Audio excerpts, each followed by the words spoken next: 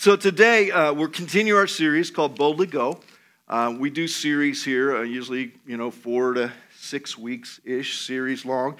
And this one is part of our study in the book of Acts. It's an ongoing study. We've been doing it for a couple years now. It'll probably take us a couple years. We kind of do it for a month or a series, and we go away and we come back. And so this one we're doing Acts 13, 14, and 15. And Acts is this description of the early church coming alive by the power of the Holy Spirit to fulfill the mission of God. It's actually, if you were to say, what's the verse in all of Acts that would encompass the thought? And it's actually Acts 1:8. I don't think I put it in your notes because I didn't have room, but it's in my notes. Acts 1:8, but you will receive power when the Holy Spirit comes on you, and you will be my witnesses. That's the whole story of Acts, is this idea that the Holy Spirit empowers us, and then we go out and we testify. We let everybody, we become the proof of God's work to the world around us. I mean, that's really what's happening. So here's the kind of the angst, if you will. Being a follower of Jesus is much, much more than just going to church. Can I get an amen? I mean, this is a great part of being part of the community and the body of Christ, but being a follower of Jesus is not a 1-hour experience. Being a follower of Jesus embodies this idea of living sent, that I'm living sent. I'm actively and boldly going to proclaim the truth that changes the lives of people around the world and in my backyard. It's that idea. And so here's I kind of changed it up. I got up early this morning. I changed it up a little bit just because I think this might be the Spirit speaking to us. Is that sadly, though, many who call themselves followers of Christ casually embrace this idea. It's casually. Yeah, no biggie. I mean, come on. Win the world for Jesus? And there's a casualness that is connected to this, sadly, in the church. And I would say that we're no different than the church, the big C church of the world. I think there's parts of the world that are on fire. I'm not saying it's all bad. I'm just saying that there's casually embracing this. And we hope then, in our casual embracing of it, that someone else would actually fulfill the kingdom plan. That we're casually doing it, and we're hoping that Pastor Troy will just be the best pastor ever and change the world. Right? And we're hoping, don't say yes like that. It's just say... That we would understand that maybe I need to move out of my comfortableness of casual Christianity to a committed place. There's a scary thing that's happening in the world of Christianity in America right now, that people are being less and less committed to the church and the body of Christ. Which at first you're like, well, we're busy. I get it. I'm thinking, but you know what that says to me? And none of this is in my notes. It says that maybe we've lost our way in our priorities. That we say, Lord, I love you, but all these other things come first. I love you, but this is really what matters in my life. And so really, I'll get there, but you might be 3rd, 4th, 5th, or 6th on my list. And by the way, the list should look like this. 1, God, and about 99, we start the list again, and everything else happens. That's what it should look like. But that doesn't happen. Anyway, Lord, where am I going here? I got to stay focused. Gee whiz. So this idea of casually embracing is his idea. So in this series, what we're doing is we're encouraging people to do 3 things. 1, to jump in. To jump in. I mean, maybe this series will be this boldly go call for you personally, just to jump in. And maybe you used to be in, and now God's maybe speaking to you about being in even more. I mean, just jump in, right?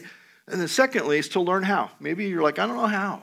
And every week I've been trying to put a learn how kind of piece at the end. And then to begin to fulfill it, to actually begin to walk in this call that God has. So that's the series that we're in. So here's the background. Acts chapter 13, 14, and 15 is in the timeline of the church somewhere between 10 and 15 years after the death of Christ. So some time has happened. Right? I mean, things have happened. The church has grown. The church has had some wins. The church has had some challenges. God's done some miracles. Things have happened. I mean, they've spread out. But all of a sudden now we get to 13, 14, 15, and God's like, okay, I want to take it to another level. I want to spread even further. I want you to go. And so that's what we find is we find Paul's first missionary journey in Acts 13, 14, 15. Here's our key text, and it's Acts 13, 1 through 3. It says, among the prophets and teachers of the church of Antioch in Syria were Barnabas, and there's just this motley crew. It goes through the list. Simeon, called the black man, who possibly was the same Simeon that carried the cross of Christ, which is kind of a cool little story. Lucius from Cyrene, Manaen, the childhood companion of King Antipas, and Saul.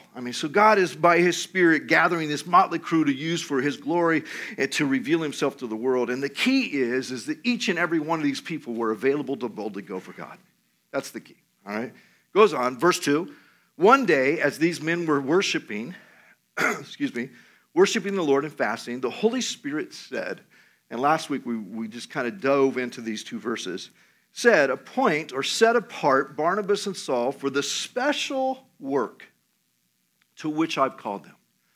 To the special work to which I've called them. So after more fasting and prayer, the men laid their hands on them and they sent them on their way. And really what you have here is you have the heart of God, and that is always go. He's not settling down here. He said we must go. And we talked a lot about that last week, that God is calling us to make moves in the direction of his special work, to building his church and preparing a people for his return.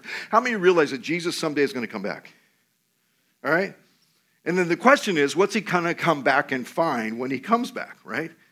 And our job, if you're a follower of Christ, or if you're not a follower of Christ, maybe you're kind of wrestling with this whole idea, is that you would be ready for his return, and the people that I have around me would be ready. My family members, my co-workers, that's the special work that God has for us in a big way. So God desires us to boldly go wherever, whenever he calls, to be his witness, to be a witness. Can I get a witness? Right? To be a witness. That we would testify. We would prove. We would validate. We would, all these ideas that go with witness. Can I get this to be his witness? So today we're looking at the rest of chapter 13, which is 41 verses. All right? Ready?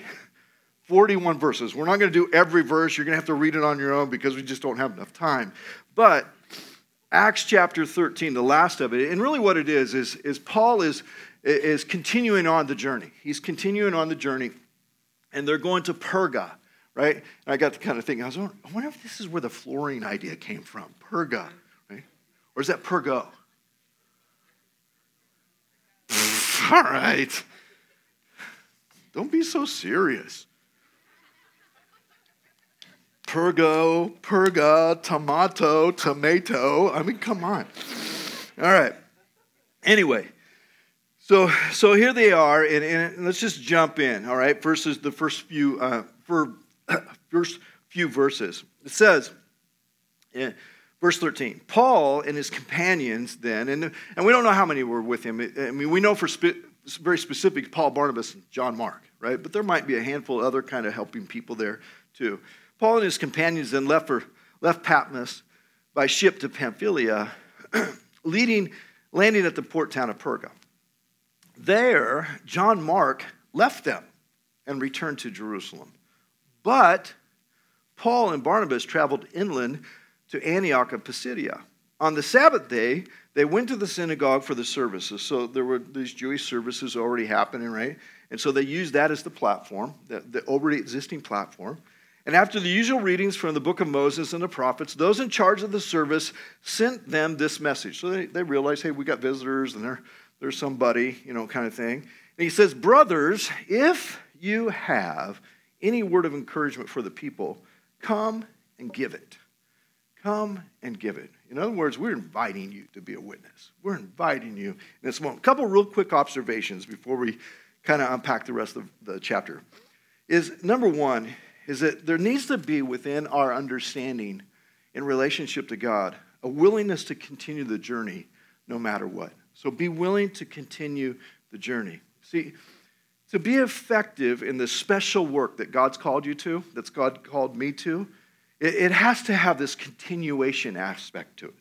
That no matter what happens and no matter what difficulty, no matter what the circumstance, no matter what the situation, this is always on. The show of God must go forward. This continuation. And And what that really means is we don't want to ever settle. We don't want to stop. We don't want to get stuck. If you ever make the decision to just settle in, that's the moment that your spiritual growth probably comes to a halt. And the impact that you have on the lives around you comes to a halt as well. So never stop.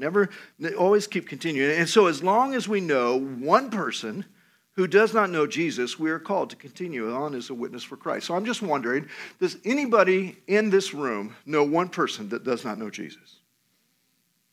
Oh, come on. Every hand should go up that we know one person. So that means if that's the case, then the continuation of what God wants to do in us and through us is a yes. So here's the thought, though. It was no easy task for Paul and Barnabas to get to where they were going. It was no easy task. It was no easy task to get to Antioch of Pisidia. I did a little research, and I found out that what that meant when they went inland, is that they actually had to go over a mountain, which I thought, man, that would be so cool. I love climbing mountains. They had to go over a mountain, down a valley, and climb again to a plateau that was 3,600 feet above sea level. Now, I don't know if John Mark was just a bad climber. He said, I'm out of here. I can't do this. Could have been, right? But it was difficult to even get there. It wasn't like, well, hey, we'll take the subway, we'll do this, I mean, it wasn't part of the story. There was a difficulty, but there was continuation because there was something in there that says, I have to keep going. Now, not only that it was physically challenging, it was actually relationally challenging. That John Mark left them. John Mark was a young upstudy, if you will, that Paul and Barnabas specifically said, hey, I see promise in this guy. Paul's like, okay, I don't see what you see, and they bring him along. And then John Mark, again, I don't know if he just got homesick. He didn't like climbing. He didn't like the fact that Paul was becoming the greater leader than Barnabas. I don't know. We don't really know. But either way, he said, I'm out of here. I'm not committed.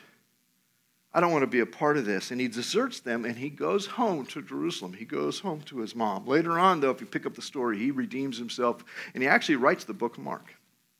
Okay? So here's the point. Don't let the lack of commitment of others deter you from your calling. Don't let somebody else's I'm out of here kind of attitude pull you away from you fulfilling what God's called you to do. Don't let that happen. Don't let the story stop, but continue no matter who or what is there. There will always be those who bail or drop the ball. Don't let that affect your call. And I love this phrase, and I say it all the time. Though none go with me, yet will I follow. Though none go with me, yet will I follow. That is this heartbeat. So that's number one. Now, the second quick observation is this, is be ready for the open doors. Be ready for the open doors. Now, you might be here today because somebody was ready for an open door and they invited you to come with them.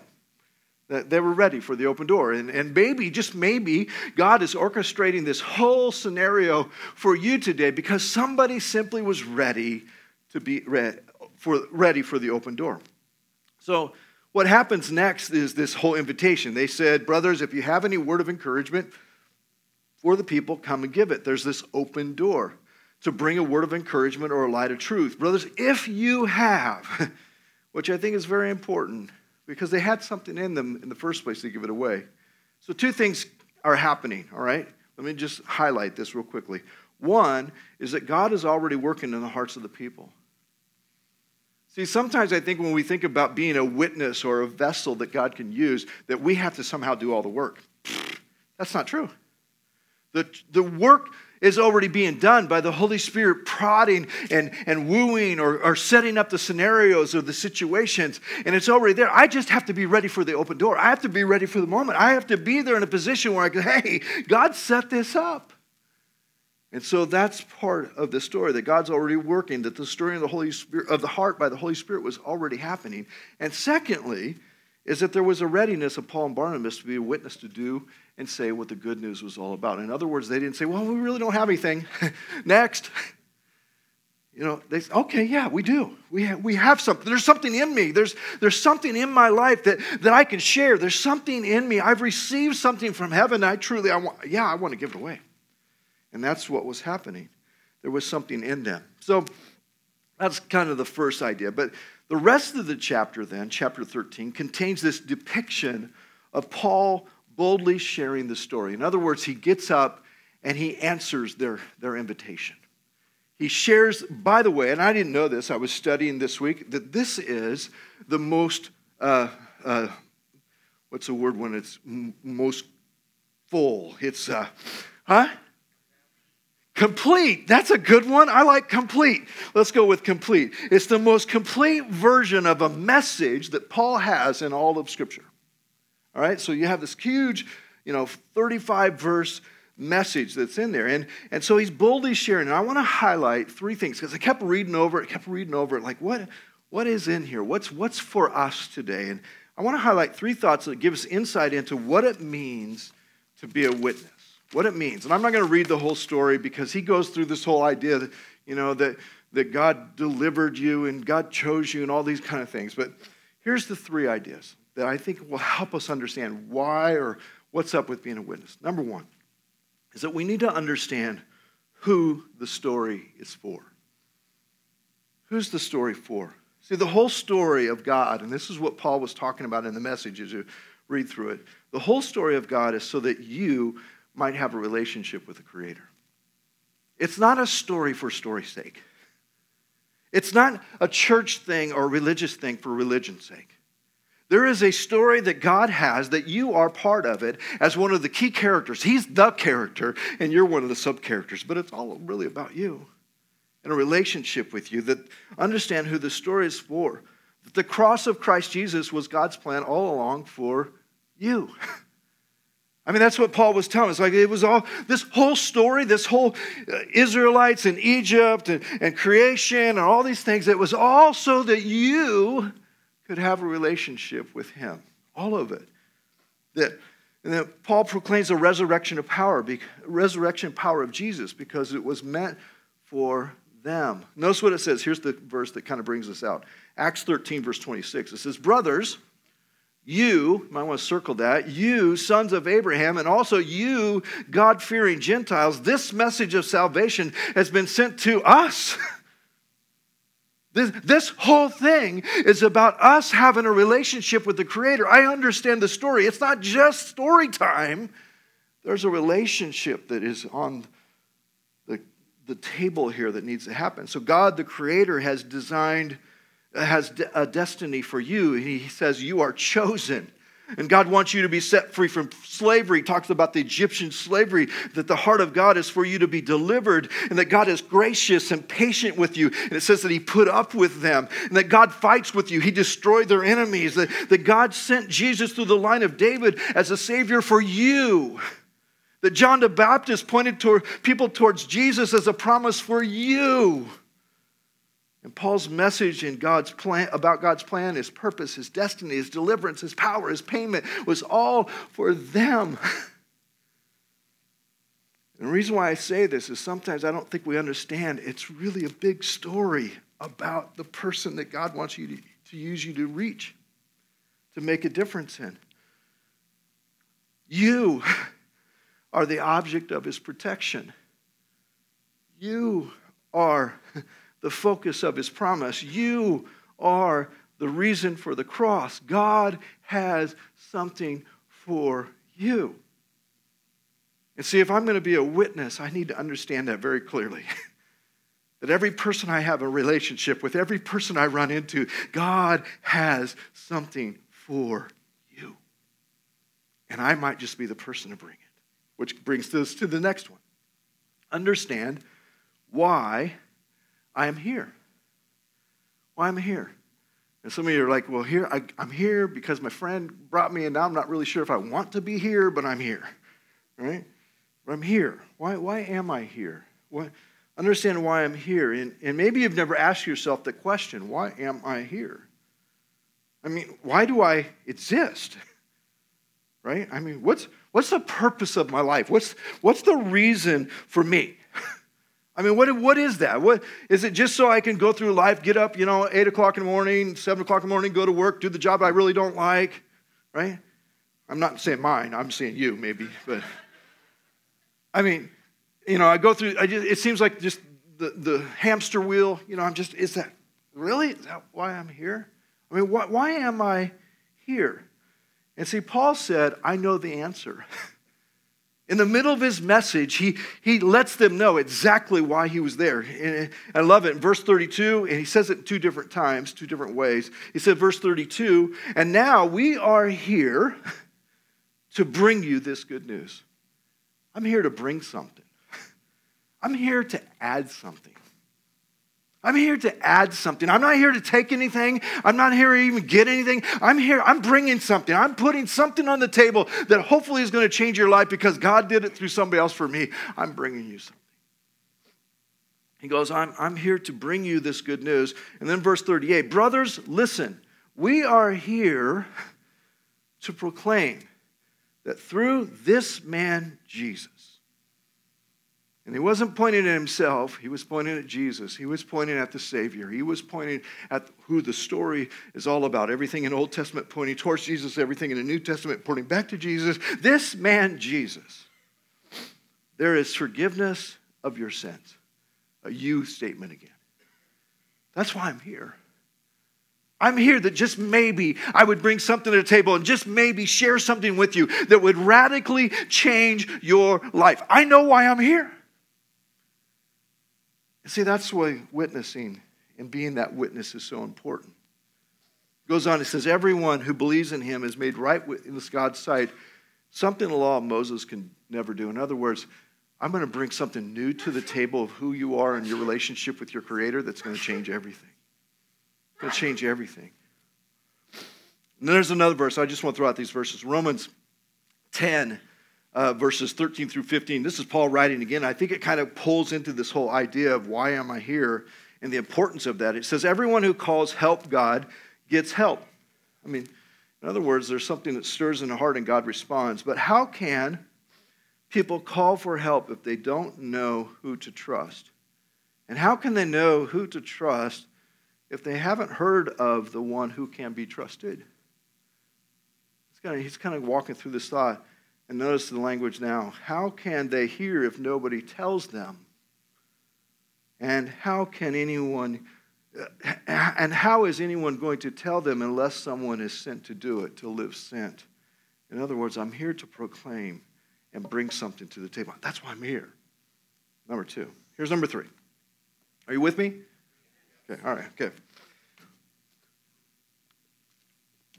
So number 3. So first one, understand who the story's for. Number 2, understand why I'm here. Number 3, understand what might happen.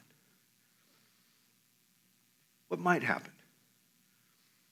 It's interesting because I think sometimes we're actually paralyzed by what might happen and we do nothing. Right?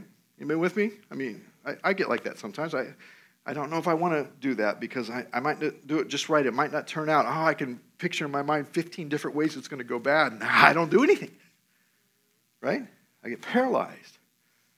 But see, to be this witness idea that I think God is calling us all to boldly go, it's understanding what might happen and being okay with that. Because I know that there's 2 possibilities on the table. There's 2 thoughts on the table that if I understand this, what might happen, I understand why I'm here and who it's for and all that. There's the reality that some might not receive. That's the reality. That not everyone will receive the message, that some people are just simply bent towards resistance and they're just there. That's the reality. And if I say, well, some aren't going to receive it, so therefore I'm not going to do anything, then those that would receive would never hear. Those that would receive, and because that's the other side of the table, the other side of the coin, that there will be some that will receive, some that will believe. Check out what happens. Acts 13 says the following week, so he did the message, and people were like, wow, this is amazing. God, you're here for us, and God has this story for us. I mean, wow, this is amazing. So the following week, almost the entire city turned out to hear them preach the word of the Lord. But when some of the Jews saw the crowds, they were jealous. They feared what was happening, that they weren't going to come to their service, So they slandered Paul and argued against whatever he said. Jumping down to verse 50, then the Jews stirred up the influential religious women. Now, let me just say this, that many times the greatest resistance you might face is from the religious people in your life, which is sad because they've exchanged relationship for religion, and now they use a religion as a weapon to keep you from really what God has. And so here's what's happening. He goes on, it says, the religious women and the leaders of the city, and they incited a mob against Paul and Barnabas and ran them out of town. Wow. Let's understand what might happen. This might not go real well, and we might have to run from this place. But it's a good thing it's downhill, right? We might have to run.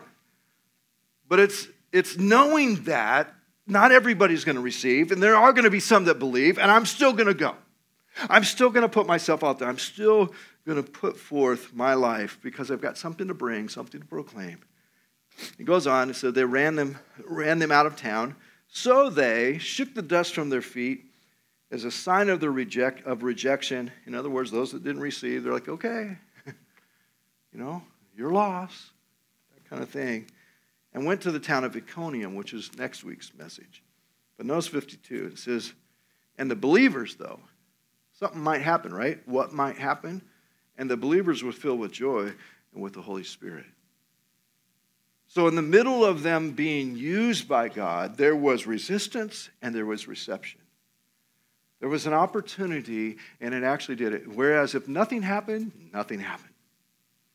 So there it is. So let me close. Wow, you should say, good job, Pastor. You're really going fast today. That's what you guys should say. Wow, come on. Wow. I was afraid. I was looking at my notes going, man, we're never going to get there. All right. So let me wrap up. And you're like, yeah, but you're not done yet. So let me talk for just a few minutes as I wrap up today on how to be a witness. Kind of some practical thoughts, all right?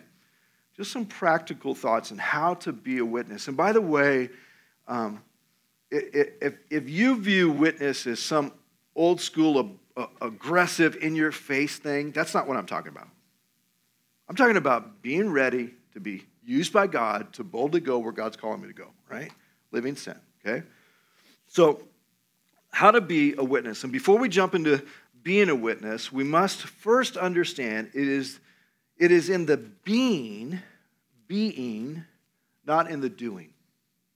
Let me explain it this way. I don't do witnessing, okay? I am a witness. I don't do it. It's not like I did it. Hey, Saturday I went and witnessed. No, you are a witness. I mean, so if you can just get that idea clear, it'll help you. That by virtue of the fact that I am a Christian, so if you've committed your life to Christ and He's forgiven you and you've been changed and God's done a work in your life, you automatically become a witness for Christ. Now, here's the question though. Now I get to have the opportunity, in large part, to determine how effective I'm going to be in it. That's really the question. How effective? So let me give you just some real practical thoughts, all right? Here's the first one. How to be a witness is to be changed. Be changed.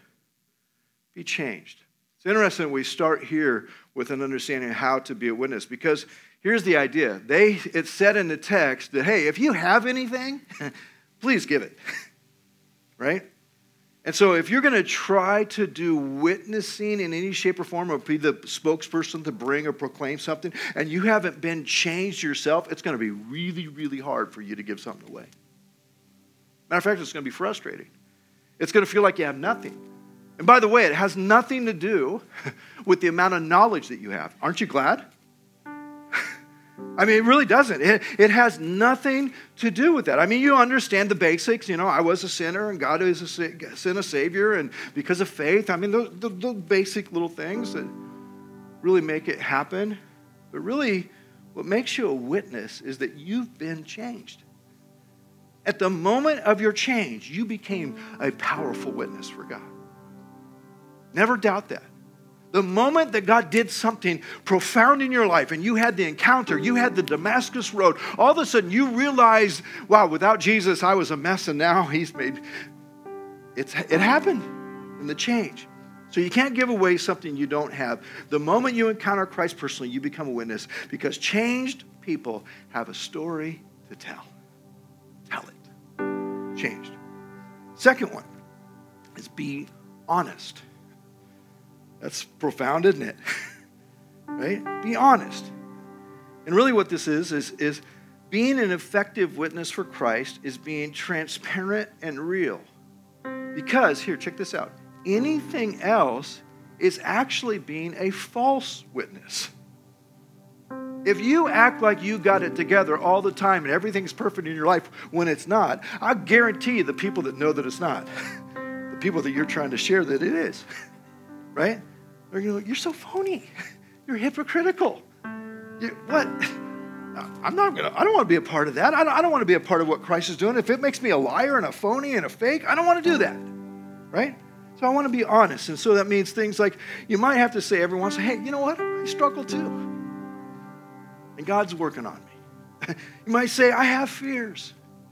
I make mistakes. It's not hopefully the pattern of my life, but man, sometimes I just lose my way. God's grace, I keep coming back to that. Or here's a profound, honest statement. Try this one.